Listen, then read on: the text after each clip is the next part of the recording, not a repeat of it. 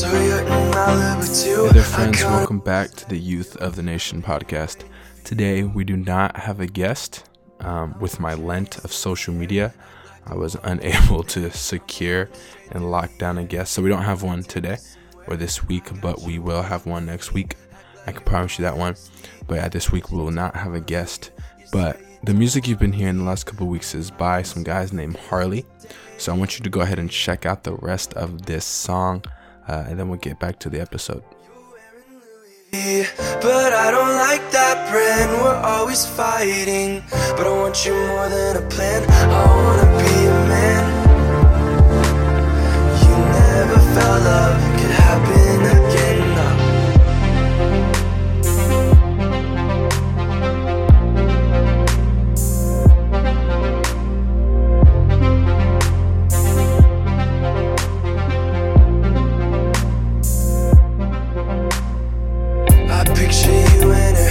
all my things held in your purse. Now Malibu's just the worst.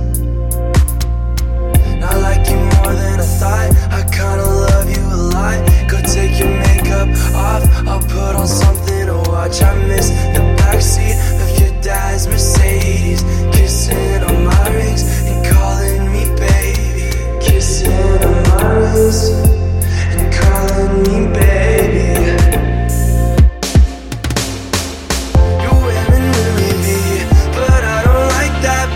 We're always fighting, but I want you more than a plan, I wanna be a man.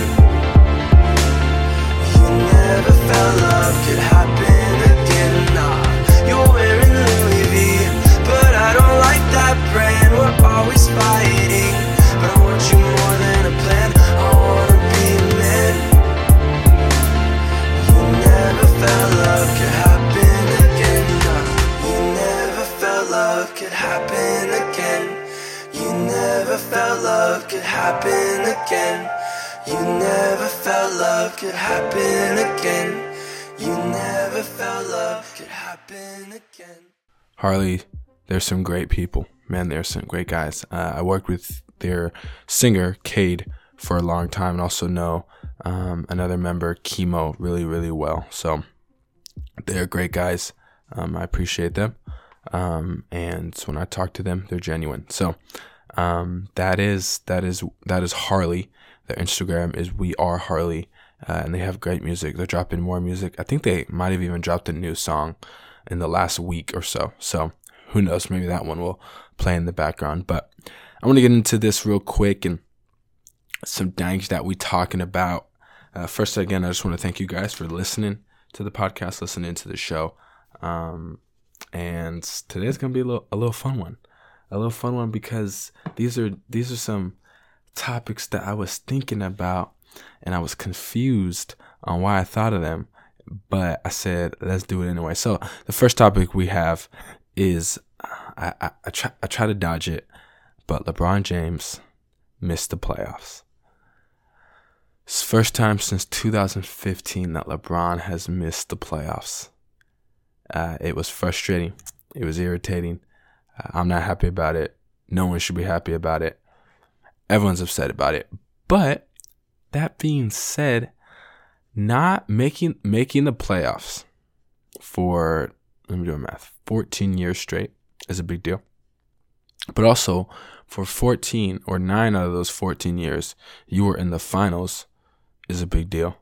And yes, you only won 3, but that's still a lot of times to get there.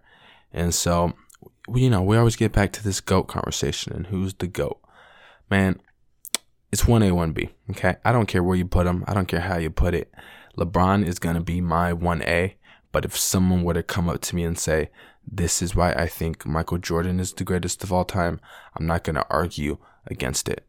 You know what I'm saying? So I've calmed down in my hatred of Michael Jordan lovers, because sometimes they forget about the past and they forget about how he used to play, or the first 7 and 8 years of his career. But it's okay. We're not worrying about it. Or, the last 2 years of his career. We just talk about, we just forget about those things. So LeBron missed the playoffs, and I'm not hurt about it. I'm not upset about it. It just does suck that the playoffs are going to be weird. They're going to be different without LeBron James in them. because, and all the TV networks are just upset about it. Why? Because LeBron brings money in to these people. That's what he does. LeBron brings money to the to the league. Like, it's not an accident that LeBron is the greatest player, and that he is a great. So it just needs to be known and needs to be seen that there's going to be a difference in the playoffs this year. It's just a fact of life. But that being said, another fun topic but a topic I've been thinking about is, I think I talked about it last week, but the Endgame is coming out. The tickets drop Tuesday. It's going to be a big deal. The reason being is because, hey, listen, if you ain't coming to I'm going with my boy Jeremy, but if you are not going to that movie with the same mission as me, we're not going to ask questions. We're not going to find out characters. We're not going to pick up storyline. If you are not coming with the mission in the process to say, I'm here at this movie just to be here for this movie, I don't want to hear you. I don't want to talk to you. I don't want none of that. Because there can only be one mission when we watch this movie.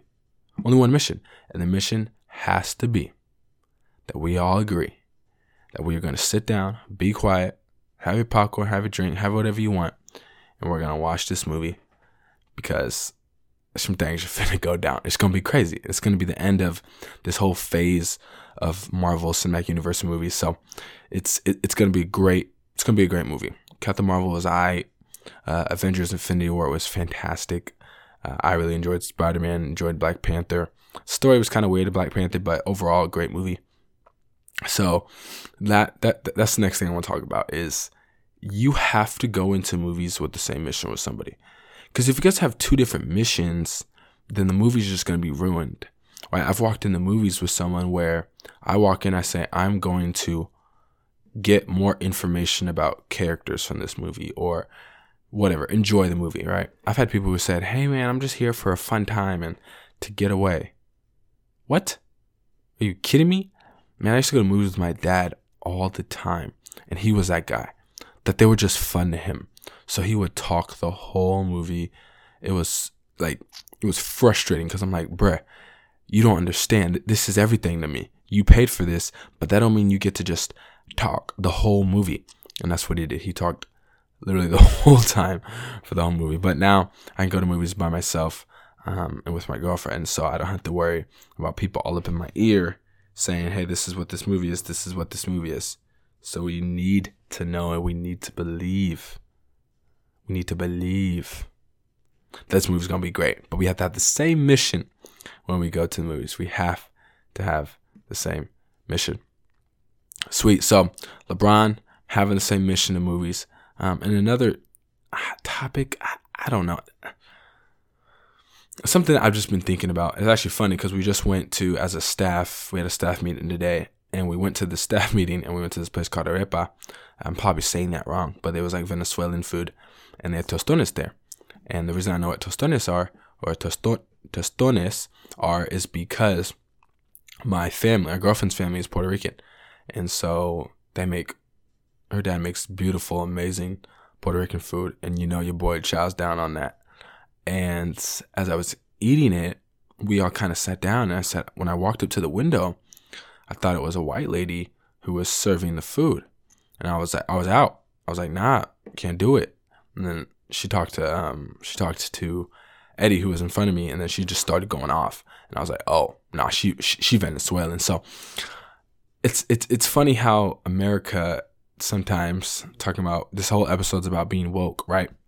I'll be playing a clip from Woke Church, and it's funny how the idea of we sometimes, not sometimes, but in America, we have people that are not of color sell food that has such a rich history and such a rich meaning and such a rich depth. And when it's made by people from that culture, to me, it's always better. I've never seen a food where I'm like, you know what? You made this better than the original culture, right?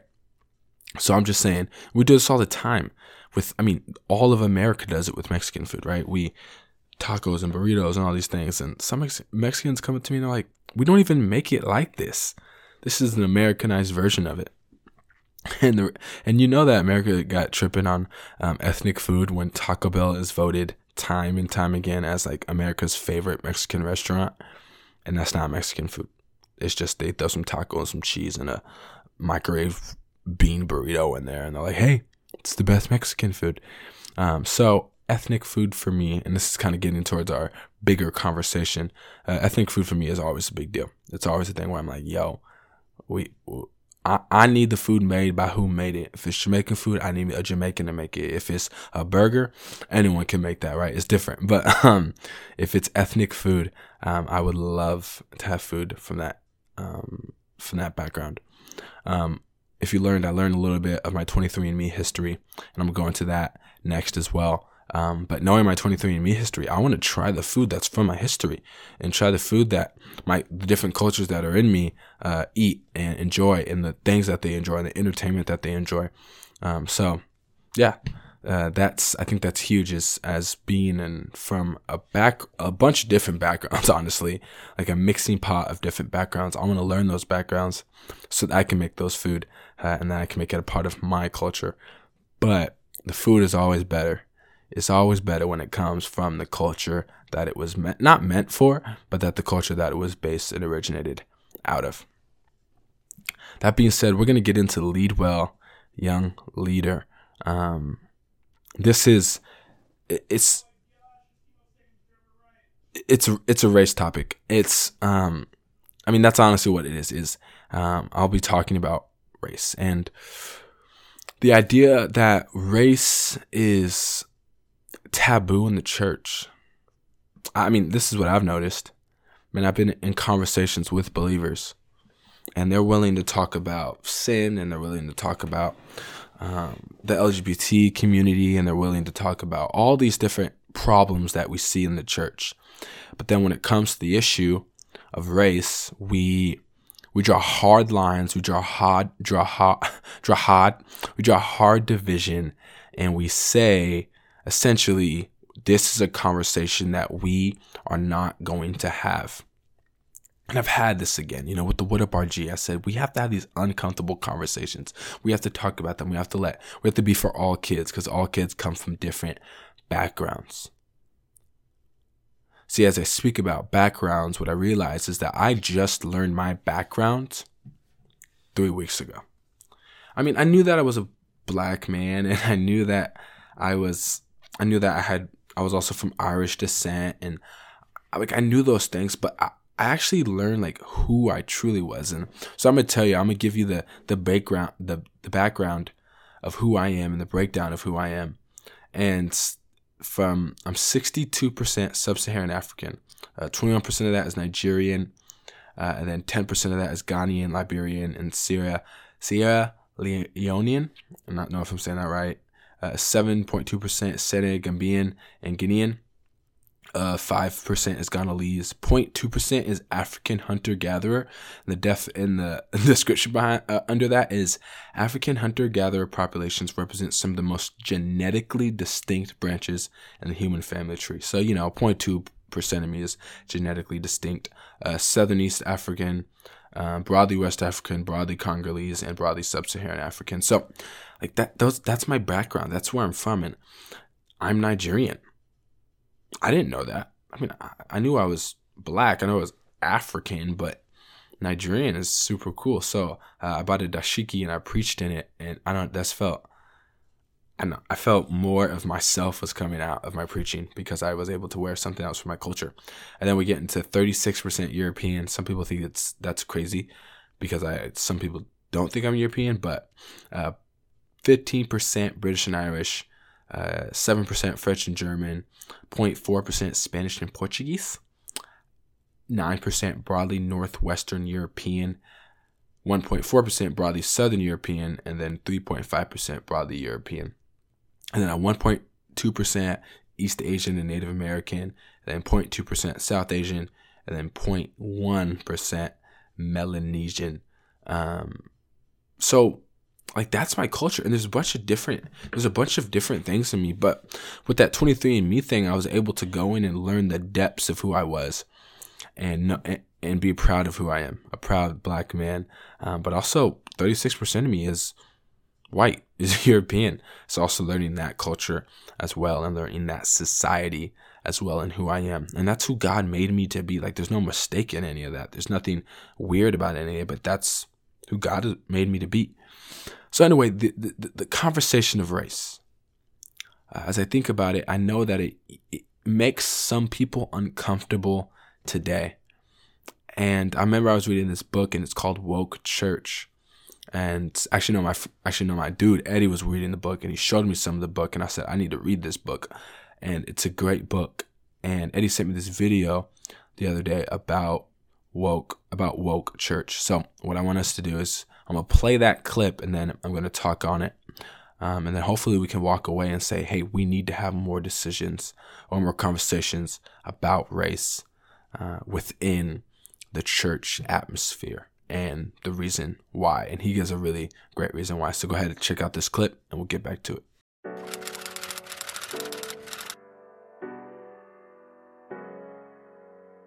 Woke church comes from Ephesians chapter 5, verse 14.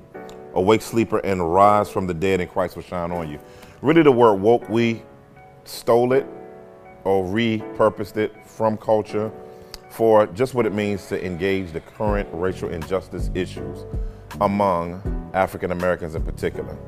And church, what we're supposed to be, because we're supposed to be the wokest people on the planet, which means Christ should shine on us in such a way that our regeneration turns into restoration and transformation and redemption and kingdom impact when it comes to racial injustice.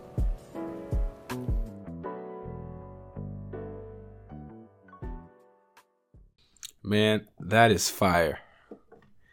He said that we are supposed to be the wokest people on the planet. I've never heard that before. Like, that idea has never crossed my mind, that we are actually not supposed to be the meek, right? But we're supposed to be the woke. I mean, meek, yes, but the wokest. We are called to be the wokest people on the planet. When I heard that, man, I wanted to preach a sermon on that. But this is what I realized. We go into our churches and we don't know each other's stances on these conversations. It's even something where we say, hey, I'll pray for it. But sometimes there's more than prayer that needs to happen. There's little black boys, little black girls, black men who find out that someone was killed in the streets, and they want to know why.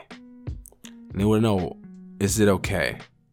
And why isn't there justice? I thought God was a just God, and then when people kill people in the streets, there's no justice happening.